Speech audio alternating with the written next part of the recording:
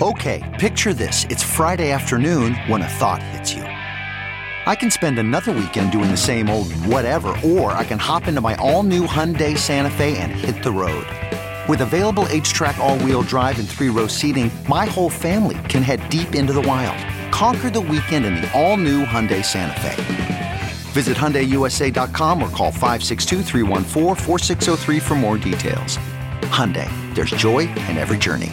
Welcome to Fail Better, David Duchovny's new podcast with Lemonada Media. On Fail Better, David, who has experienced both low and high-profile failures throughout his life, explores the vast world of failure, how it holds us back, propels us forward, and ultimately shapes our lives. Each week he'll chat with guests like Ben Stiller, Bette Midler, and more about how our perceived failures have actually been our biggest catalysts for growth, revelation, and even healing. Through these conversations, he hopes listeners can learn how to embrace the opportunity of failure and fail better together. Fail Better is out now wherever you get your podcasts. Let's remember the Bitcoin network is a security network for the transmission of value. That network extends across the globe. So if the US wants to exclude itself from what is probably the most important financial innovation in the last 50 years or ever, that's not great for us. Welcome back to The Breakdown with me, NLW. It's a daily podcast on macro, Bitcoin, and the big picture power shifts remaking our world. The Breakdown is sponsored by NYDIG and produced and distributed by CoinDesk. What's going on, guys? It is Saturday, September 11th, and that means it's time for the weekly recap. Except, instead of a traditional weekly recap, today I have an interview that I am thrilled to share with you. It's with one of my favorite returning guests on The Breakdown, Dan Tapiero. Dan is probably best known now as the founder of 10T, a mid to late stage growth equity fund that invests in private companies operating in this digital asset ecosystem. You're going to hear about 10T, you're going to hear about Dan's perspective on the markets, why growth or mezzanine equity is an underserved role in these markets, how the number of crypto unicorns has increased from 20 to 70 over the past year, plus his thoughts on regulatory risk, macro tailwinds, macro headwinds, institutional involvement in the space, and so much more. It's always a pleasure to have Dan here, so without any further ado, let's dive in. Dan, welcome back to the show. It's great to have you. Great to be here, NLW. It probably has only been a year-ish, less than a year since last we chatted, but obviously a huge amount has changed since then. You're coming off some big news. I guess let's start right at the top. You just announced a raise for the fund. Let's talk about that. Let's talk about the numbers, how it came together, the fund thesis. Let's get into the meat of it. Yeah, it was announced. We've got about 750 million AUM. The fund itself, there are actually two funds, is about 390 million. And then we've done, in addition to that, about 350 million or so in co-invest. And so we're probably about 80% allocated right now. And, you know, the fund, 10T, sort of came out of the idea that I wanted a broad exposure to growth in the digital asset ecosystem. And I wanted to own sort of the more, I wouldn't even say mature, but, you know, some of the larger, more, revenue producing businesses.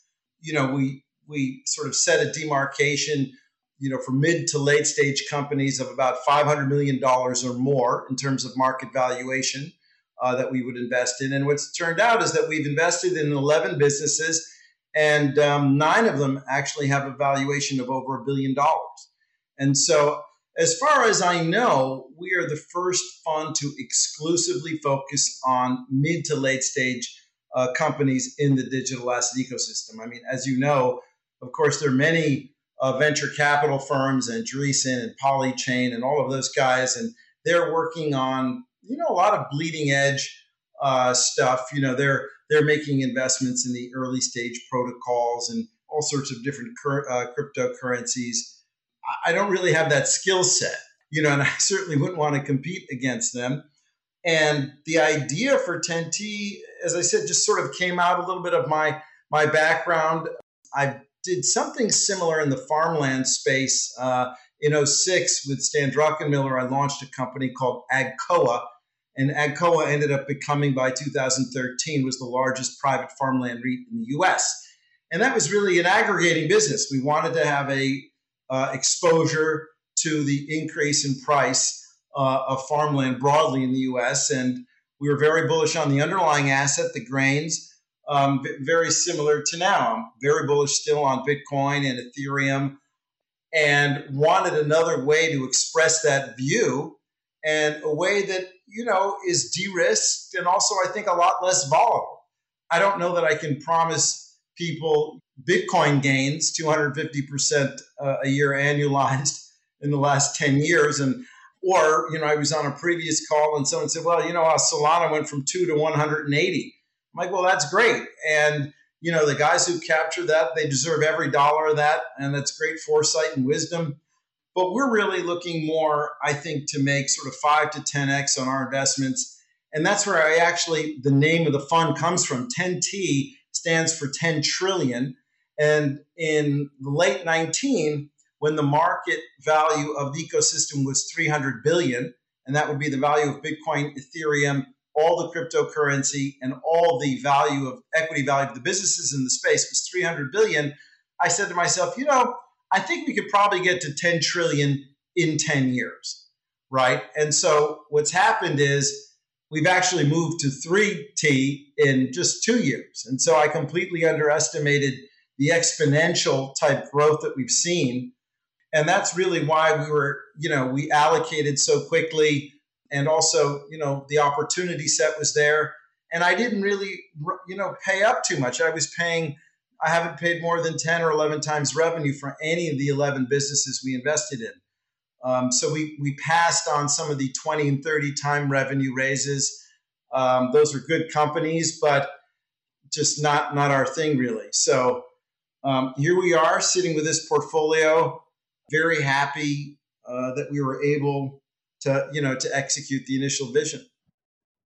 It's super interesting. It's always fascinating for me to hear how people's on the surface sort of unrelated experiences actually help them find the niche that is needed for them in the crypto space, because it is still so young in terms of the landscape of everything, right? There's huge concentrations of certain types of capital, right? Like we index extraordinarily high on extremely risky capital, especially from individuals, but even the funds that we have, the things that they're willing to do. You see it even with the big Silicon Valley guys. If they choose to play in this space, it's like, all right, well, you got to learn how to participate in DAOs and make sure that they approve it, and all this sort of things. But this area of, what might have in other areas be called mezzanine capital, growth capital, whatever, right? Where companies are pre-public in most cases, obviously, but still kind of on a big growth trajectory. It's just interesting to see kind of you fill that niche. And I think it's obviously, given the fact that you've been able to deploy to these 11 companies in this span of time, shows that there's a lot of demand for it. I think that the other thing that's interesting, just kind of hearing you talk about it, is like the Solana exposure question, right? You're never going to get away from that in crypto. Week over week, you're going to look at the thing that, and it's especially poignant because oftentimes these things get presented to you, kind of when they're early. But if you have a thesis, you stick with the thesis. I would argue, though, that probably some of your investments, based on you being invested in exchanges and other kind of infrastructure businesses, are going to actually have a de-risked, perhaps reduced, but still de-risked part of Solana gains embedded into the value of those assets, right? You either missed it or you did it. If you make strategic investments in the infrastructure of the space as a whole, you get exposure to the space as a whole, right? Yeah, that's absolutely right. You really articulated it clearly. We wouldn't have known a year ago, for instance, that, the NFT space would have taken off like this. Solana, as you mentioned was, at a fraction of where it is today. But, growth even in businesses like the stablecoin business, ex-Tether, was tiny only a year ago. Borrowing and lending businesses have come a long way. There was no really even concept of the blockchain metaverse. And so I think that the way that we've done it, not only do we get exposure to sort of everything happening in the digital asset ecosystem, but we're also getting exposure to all the things that haven't yet happened that we don't know about yet. And what I'm doing is I'm saying the leadership of these businesses, they are close to the ground. They are going to be able to pivot when they need to, and in some cases, they sort of act like little venture funds as well, because they're doing M&A, they're buying these little companies in the space. And, who better to purchase and to extract value out of something that's nascent? And they can actually incorporate some of those smaller businesses into their operating businesses. So I feel like one way or another, the way we built the portfolio, again, around these three buckets: digital asset ecosystem gateways, next generation financial services, and blockchain infrastructure businesses. And that was the first and second fund. We sort of put around 35% roughly into each bucket, which is like 2 to 3 businesses per bucket. Look, as I said, the shocking thing has been the speed. I was looking at the teaser the other day for the fund from September of 2020. There were 20 businesses over $1 billion in market valuation. And today we just redid it. There are 70. So you can imagine the one thing that, the investors in the beginning were all wondering about was, well, Dan, are you going to actually be able to find enough companies to deploy to? Are you going to have access? And it was a real question. I mean, I really sort of debated it, but it's actually been sort of the least of our worries, because the amount of reverse inquiry alone could fill the entire portfolio. And you're right, there is a hole in this capital stack, in this mid to late stage. 3-4 years ago, there were very few companies that probably would have, qualified as growth equity investments. But that was sort of my insight initially in 2019, was that, hey, there are a lot of smart guys in this space doing a lot of interesting things, and some of them are also making hundreds of millions of dollars of revenue. That does not look like early stage VC investing to me. And I thought, hey, you know what? If I can put a basket together, like a quasi type index in a way, for myself, I mean, because I'm one of the largest LPs in the fund myself, that's what I would want for my portfolio, right? And as you mentioned, it's part of the infrastructure as well. These businesses grow even when Bitcoin is going down. So like this year, Bitcoin went down 50% from the middle of the year, and the equity of the businesses barely budged, and in some cases kept going up. So you have a different type of exposure.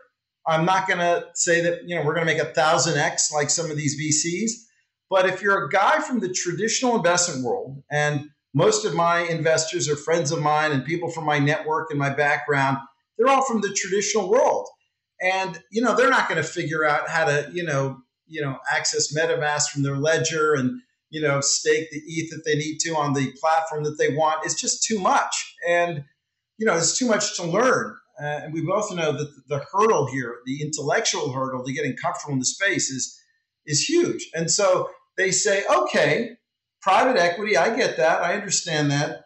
I know I need to be doing something in this space. In some cases, we have a large pension fund that is a significant investor. They may not be allowed to invest in Bitcoin or Ethereum, which, for us is kind of basic. But for the traditional investment world, it's not straightforward. And so, we've come up with this message that really resonates with that group of investors. And as you know, there's a huge amount of capital out there for my old world. And I really do think that, I don't want to say shoveling in, but I am definitely putting a lot of money to work from that old world into the new world, and really believe that I'm trusting the leadership of these businesses, to allocate it correctly, right? That's really what I'm betting on. Well, what's super interesting? A couple things. One is I did want to ask you about the composition of the fund, because I noticed, I think the Municipal Michigan pension fund is as one of the LPs. And, one of the things that I talk about all the time on the show, or really try to stress, is trade-offs, right?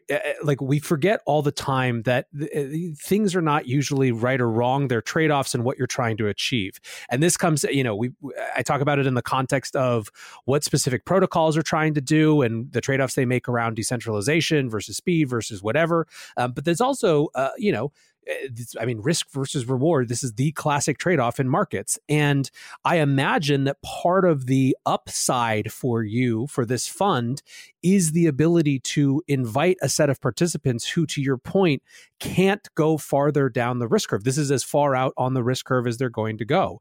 Or even if maybe they could push their mandate to, get some exposure to Bitcoin specifically, this is a type of, picks and shovel kind of investing that makes sense to them, that is a better bridge into the space. Did you find that when you went out and took this to market? Yeah, that's exactly right. And having been in that world, really deep into that world for 25 years, I know what types of things they're looking for also.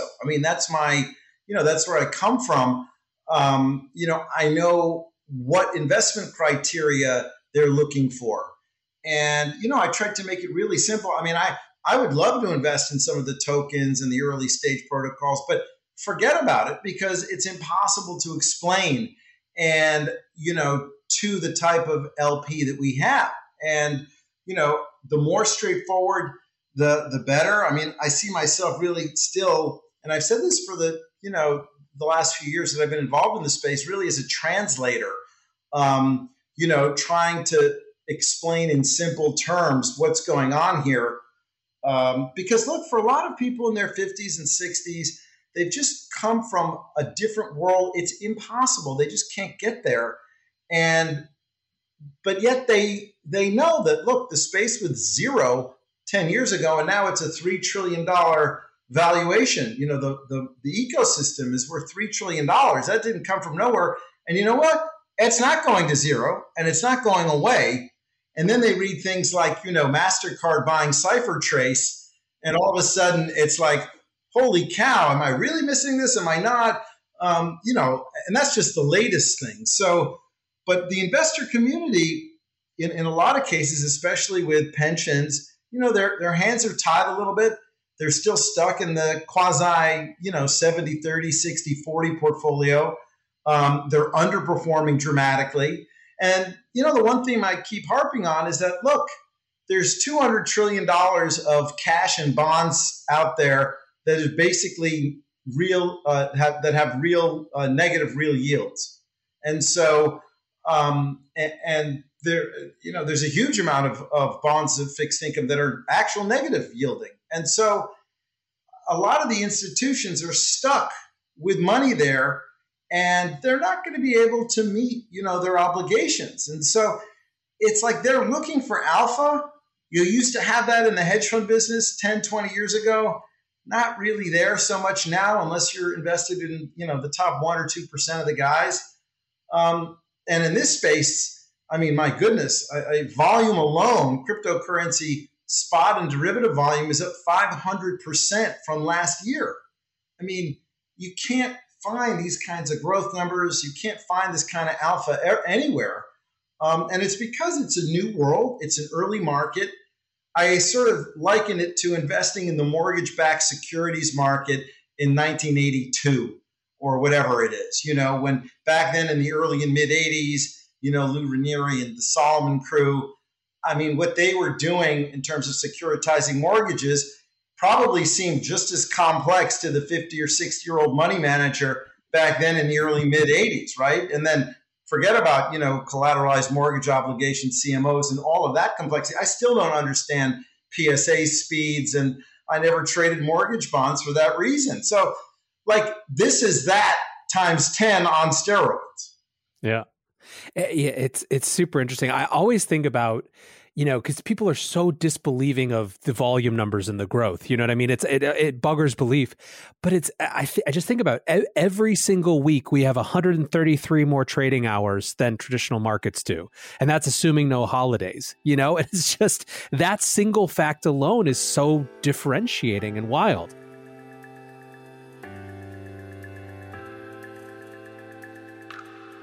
This podcast is sponsored by NYDIG, the institutional-grade platform dedicated to building a more inclusive financial system through Bitcoin.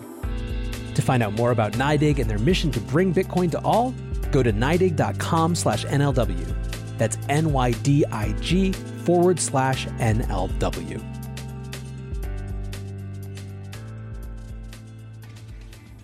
You've been talking to your peers, investors, for now 2 years, longer if you include kind of just your rabbit hole explorations and journey. How have the questions and concerns changed over the course of maybe even just this year? What are the things that people are worried about or concerned with? And is it different than it was, or is it kind of the same old greatest hits?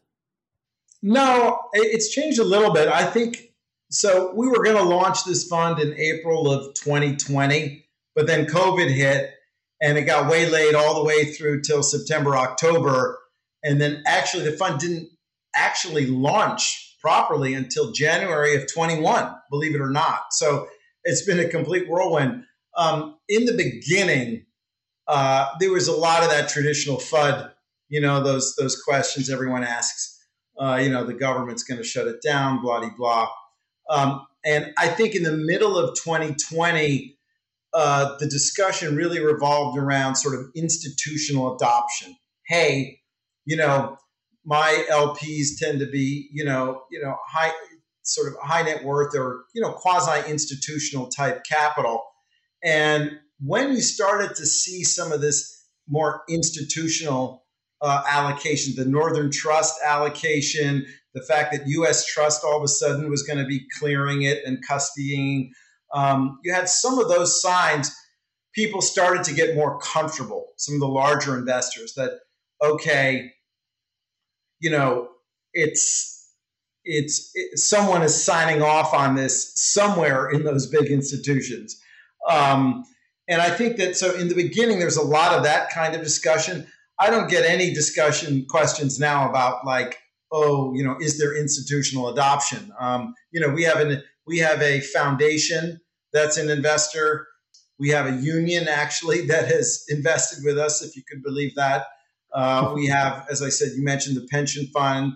And then, publicly it was announced, of course, Alan Howard, who I've known for a long time, running the largest macro hedge fund in Europe and, one of the most successful macro fund managers really of all time. And so people aren't asking that question. It's burned through some of the, is this really valid? That question.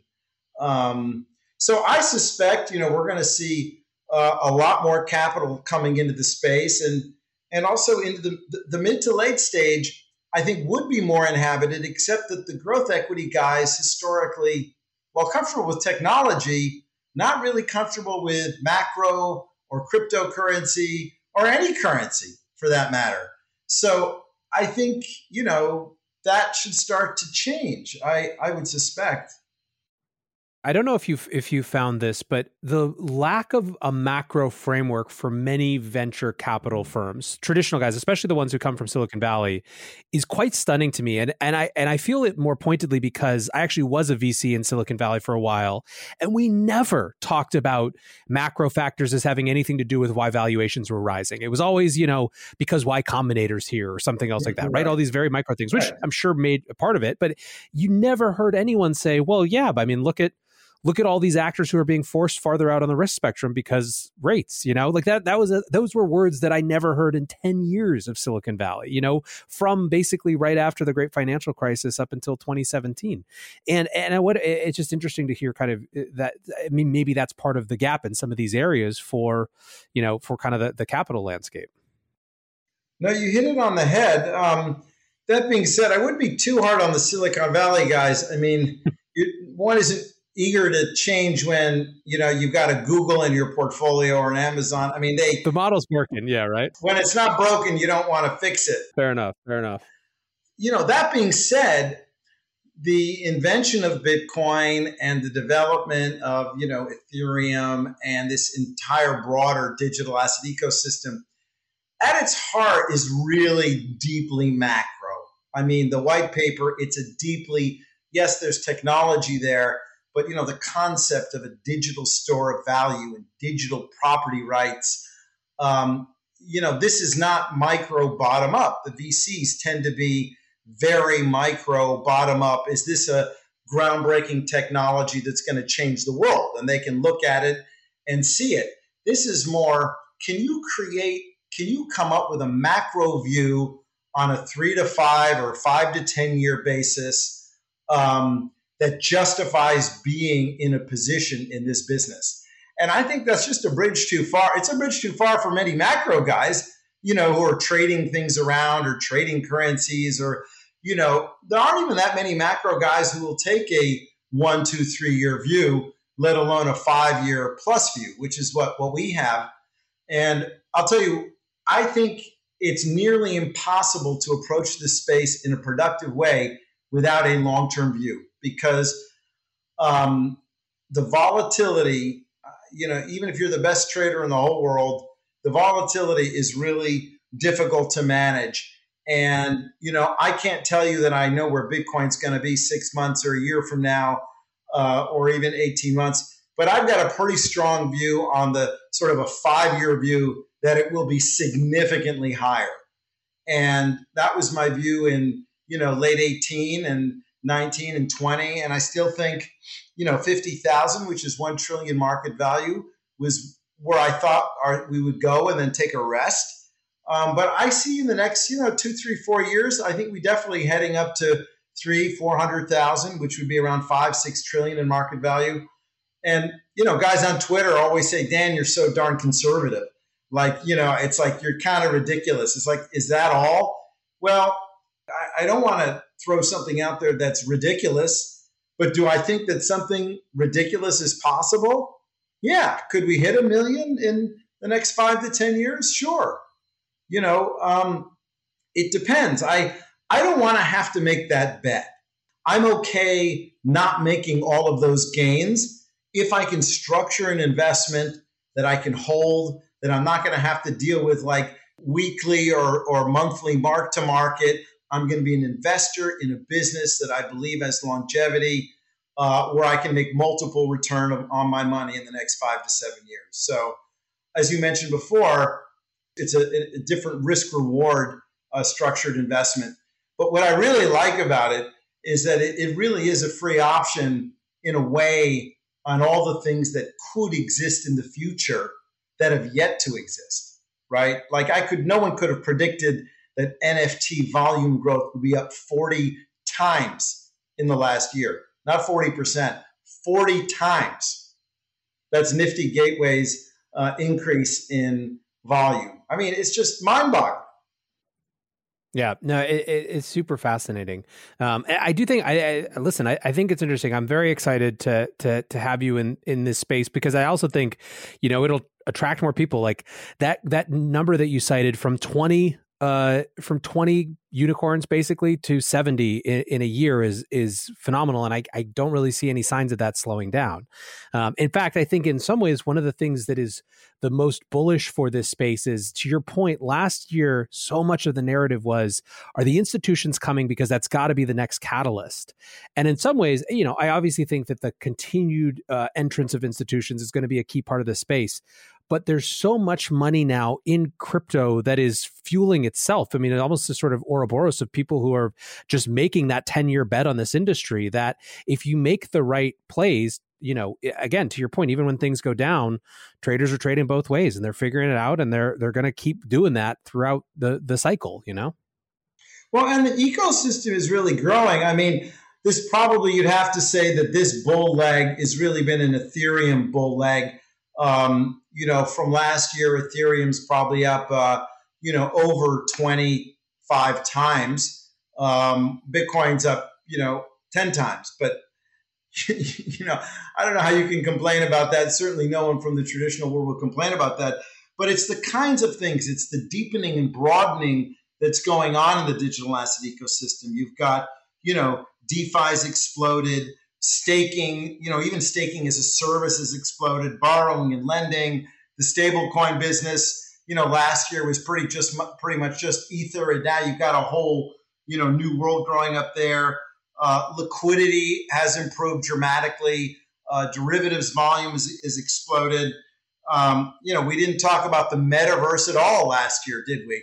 And all of a sudden, it's like gaming-led innovation, in the blockchain space. And so it's really incredible. You're right. There's a self-perpetuating, momentum that is being driven by, what you call more sort of crypto native players. But again, there's also tremendous sort of push from, I would say, the institutions as well, who are buying Bitcoin, who are buying Ethereum, who are supporting the market. They may not be, playing around on MetaMask, but they're definitely supporting with capital inflow. And then, look at us. We put almost $700 million into the ecosystem in the last 5 months.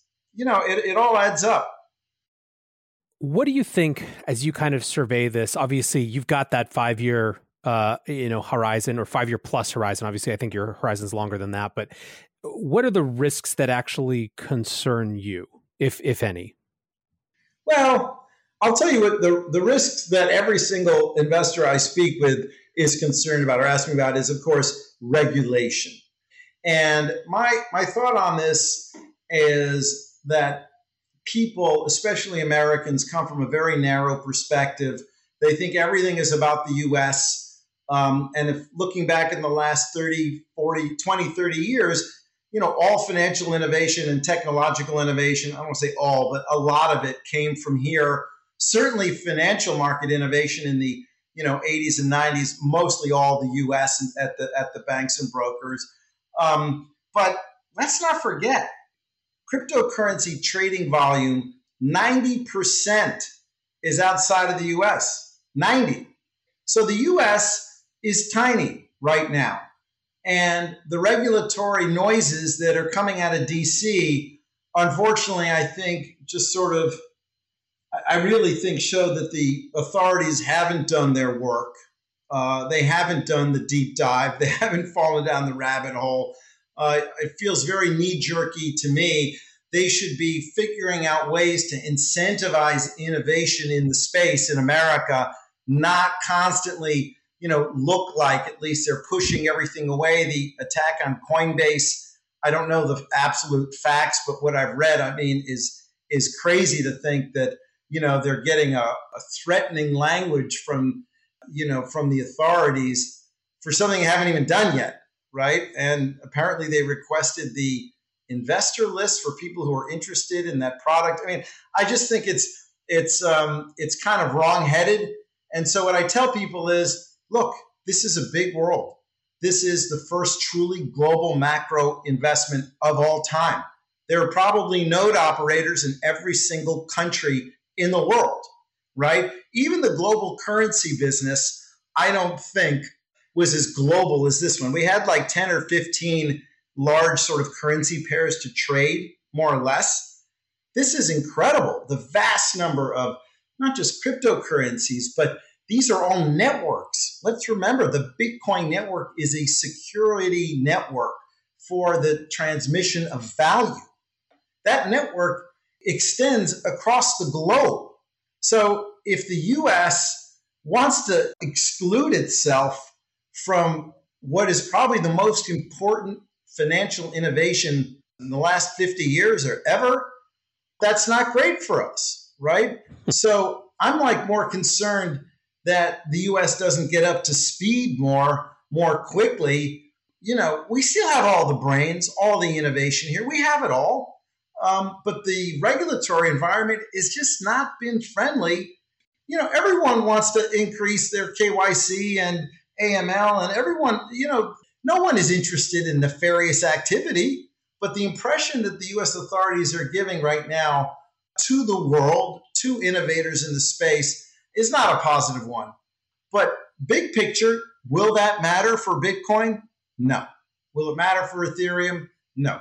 Will it matter for the DAE? No, it won't. So I just hope that we get our act together here. Sorry, I digressed a little bit, but, I read Brian's, Armstrong's, missive, as I'm sure you did, and it's pretty shocking. I mean, I know it's one-sided. We haven't heard from the SEC, but that's just not what we should be doing in this country.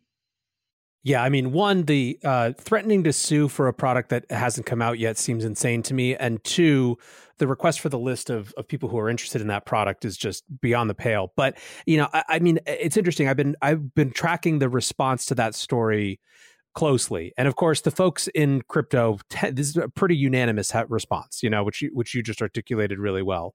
The folks who dislike crypto, the argument has been basically, you should just assume that everything you do or want to do is a security until the SEC tells you that it's not. So basically, the response is just assume that the Howie's clear, Reeves is clear. Assume that it's all falls under that. It's like, well, if everyone didn't try anything different and never tried anything because they thought that it was sort of under the purview of something that couldn't exist, it's just that you would never have anything new happen. And it's certainly within the SEC's right to engage in that dialogue with Coinbase's lawyers and say, hey, here's why we think it's a security. Here's how we think it should be regulated. The idea that they had this 2 or 3 month dialogue, were never given an explanation. They just kind of kept pointing to the word Howie and saying, figure it out. Like that's not engagement from a regulator. They're not doing their work. Like, they haven't done the deep dive. They haven't done their work. And this is a $3 trillion world now. I mean, a $3 trillion sector. Coinbase is one of the most valuable financial services businesses in the world.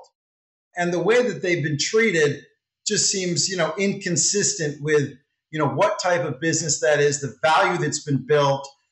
Honestly, he's one of the great entrepreneurs. You may hate, Coinbase. It goes down all the time, whatever it is. But he's been one of the top entrepreneurs in the space. And, if you listen to him speak, he's had his trials and tribulations and almost near failures. He's as great an entrepreneur as any of our great entrepreneurs.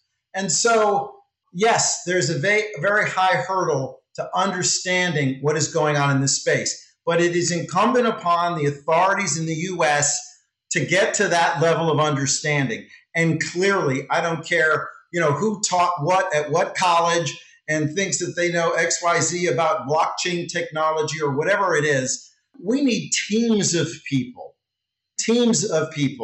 And the hiring that needs to be done at the regulatory bodies, at the regulatory authorities, I think needs to increase dramatically. And I think there have to be thoughtful guidelines put together. And if the U.S. doesn't want to do that, and, they want to continue to have 60 and 70-year-old men who haven't really understood what's going on here, which is the truth of the matter, and it's complicated, so I'm not faulting anyone. But if they want to continue to have that sort of approach to the space, it will not grow up here. And whatever innovation, technology, jobs, I mean, the only businesses I know that are hiring, every single business that we look at is hiring and looking to hire hundreds of people, right, across the spectrum. It's this space. And I said this in that interview I did with Raul back in 2019. I said, this sector could be a massive jobs generator, right? It's not just, that we want adoption and we want people to increasingly be facile with cryptocurrency, but it was a $300 billion, sector 2 years ago. It's now $3 trillion. And at this pace, we'll be 5 and 10 trillion sooner than I'd anticipated. And I just think it would be a shame if, we as the U.S. lost out on this innovation because we hadn't done our homework. I think that's a good way to put it, too, because it's not people in most cases who have dug in deeply with the ability to put aside their priors and come to these conclusions and reinforced it, right? I going out on a limb here, but I don't think that Elizabeth Warren dug all the way in, locked herself, in her apartment in Massachusetts for 3 months, read everything, and came out and said, "Nope, I was right. I still hate it." It's interesting. It's almost like it is. DC is trying to pull this into the political Borg, and it's really fighting. I mean, I think if there's one promising thing, it's that this whole infrastructure battle, I watched this thing go down, and it would have been so easy for it to just be Dems on one side, Republicans on the other side, and it almost wouldn't have mattered which side it was if it had broken that way, like who was on what side, because, they would have kind of just shifted whatever narrative it was to fit for themselves, but it wasn't. It was Dems and Republicans on one side and Dems and Republicans on the other. And I think that if it could keep fighting that sort of the partisan hackery a little bit, it has at least a chance to win more people to its cause in DC. But that could also be over optimistic. Yeah, all value comes from doing hard work. There's never been any value created, never any great judgments ever made without a lot of hard work. And in my experience, in my 30 years in the investment world, there is no sector that has needed more hard work than this one. It is hard, okay? And you can be the smartest guy in the whole world. You could be the most, plugged in regulator in the whole world. You could know more about the, legalities and wording of all of the rules that govern, securities in the United States. It's just not enough. So I just hope that, we continue to dig in, and there are a lot of thoughtful people in the space who are willing to help out. I mean, I know that it's a much more, collaborative community, the crypto space, than any other sector I've ever seen. Like during the 2008 crisis, and this is not known, but it is public. I mean, Bernanke called down to DC, let's just say 2 or 3 very well-known, macro investors, macro traders, some of the greatest of all time, and asked them their opinions about what he should do. It's very clear. The Federal Reserve Open Market Committee, they have a shadow FOMC that is comprised of private sector actors. So, the head of prop trading at Goldman Sachs used to sit on the shadow FOMC committee. And they used to, have meetings and weigh in. That's what's needed here. I think you could have a committee of, 5 to 10 of the guys who are really deeply involved in the space, running multi-billion-dollar businesses. And, they should come together as an advisory body to help, the authorities and the regulators, come to common ground. We have it in the financial markets. Right. So I don't know. And, there are some of the smartest hedge fund operators in the world sit on that shadow committee. So I don't know why we wouldn't do that here. It's just that this business is growing so quickly, that it's just, a year ago, no one maybe thought there was a need for it. And now there is, and there's an immediate need. So I really would counsel, the DC crowd to reach out to some of the leaders in the space. And we all know who they are, Barry Silbert and Mike Novogratz and the Winklevoss and Brian Armstrong and, the whole list of other people who are operating huge businesses in the space. That is my vote for a way forward. Listen, it's always awesome to have you on the show. You're a macro guy. Let's close it out with a macro question. Obviously, the tailwinds for this industry and institutions coming into this industry last year were massive expansion of balance sheets, massive government printing. How do you see that macro landscape changing? How do you see that interacting with how people view the crypto space? Look, I don't think rates are going up in any significant way, for years. The gross debt outstanding is too large. If we went up 1 or 2 percentage points, it just makes it difficult. It'll be so much more expensive to fund that debt. I just don't see it. Look, also post 2008, there's that Rogoff-Reinhardt thesis. And I think there's something to that you'll have negative real interest rates for a considerable period, for a very long period of time, because we don't really have any other options in a sense. I don't think the stock market could handle higher rates, to tell you the truth. And we seem to be running more on a stock market, framework at the Fed. And again, this is a global macro question, not just a macro question.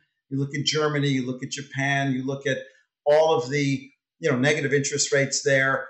Rates have been negative in Japan for over 10 years. You look at the demographic trends coming out of China, the deflation that's coming from all of this technological innovation.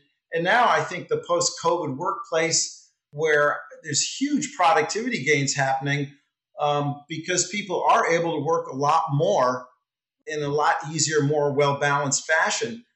I don't think business travel will ever come back to what it was. My only point is that we're still kind of in a structural deflationary environment. There are one-off things, yes, that pop up. There are shortages in certain things, yes. Prices are elevated for now. But big picture, I just don't see what the really big impetus is.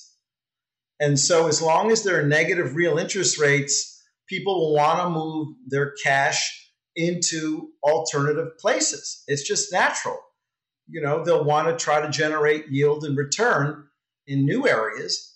And of course, the best new area that I can think of is this one that we're both focused on. And frankly, if interest rates went up 1%, I don't know how that changes anything. Or 2%, it's hard. Bitcoin has been up 250% annualized for 10 years in a row. So 1 or 2 percentage points. I don't know if that's enough to get me excited. So I think the macro backdrop will stay supportive for quite a while. Awesome. Well, Dan, appreciate your time. Congrats on the fund. Excited to have you back in like 6 months when you've had to raise a fund twice the size to keep up with demand. But for now, keep doing what you do. And thanks again. You too. Love listening to your podcast. And I think you're one of the premier guys out there. So good luck with everything as well. Cheers. The line from that conversation that stands out to me, and will almost certainly be the title of this episode, is Dan's argument that this is the first truly global macro investment opportunity of all time. I think it's hard to overstate what a phase shift that is. That this is something that is not the product of one region like Silicon Valley or even one country like the US, but is growing up simultaneously in various versions and overlapping with itself agiographically across internet networks, digital networks that are truly digitally native. It is hard when I think about it through that lens to feel like any other lens accurately describes it. And it's hard when I view it through that lens to see it as anything less than the start of something that is truly a world-changing trend, the type of thing that will be looked at by historians for years to come. For now, I hope you enjoyed hearing Dan's perspective on bringing new audiences in, why there's so much room left to grow in this space, and what to look out for in the years and months to come. Until tomorrow, guys, be safe and take care of each other. Peace.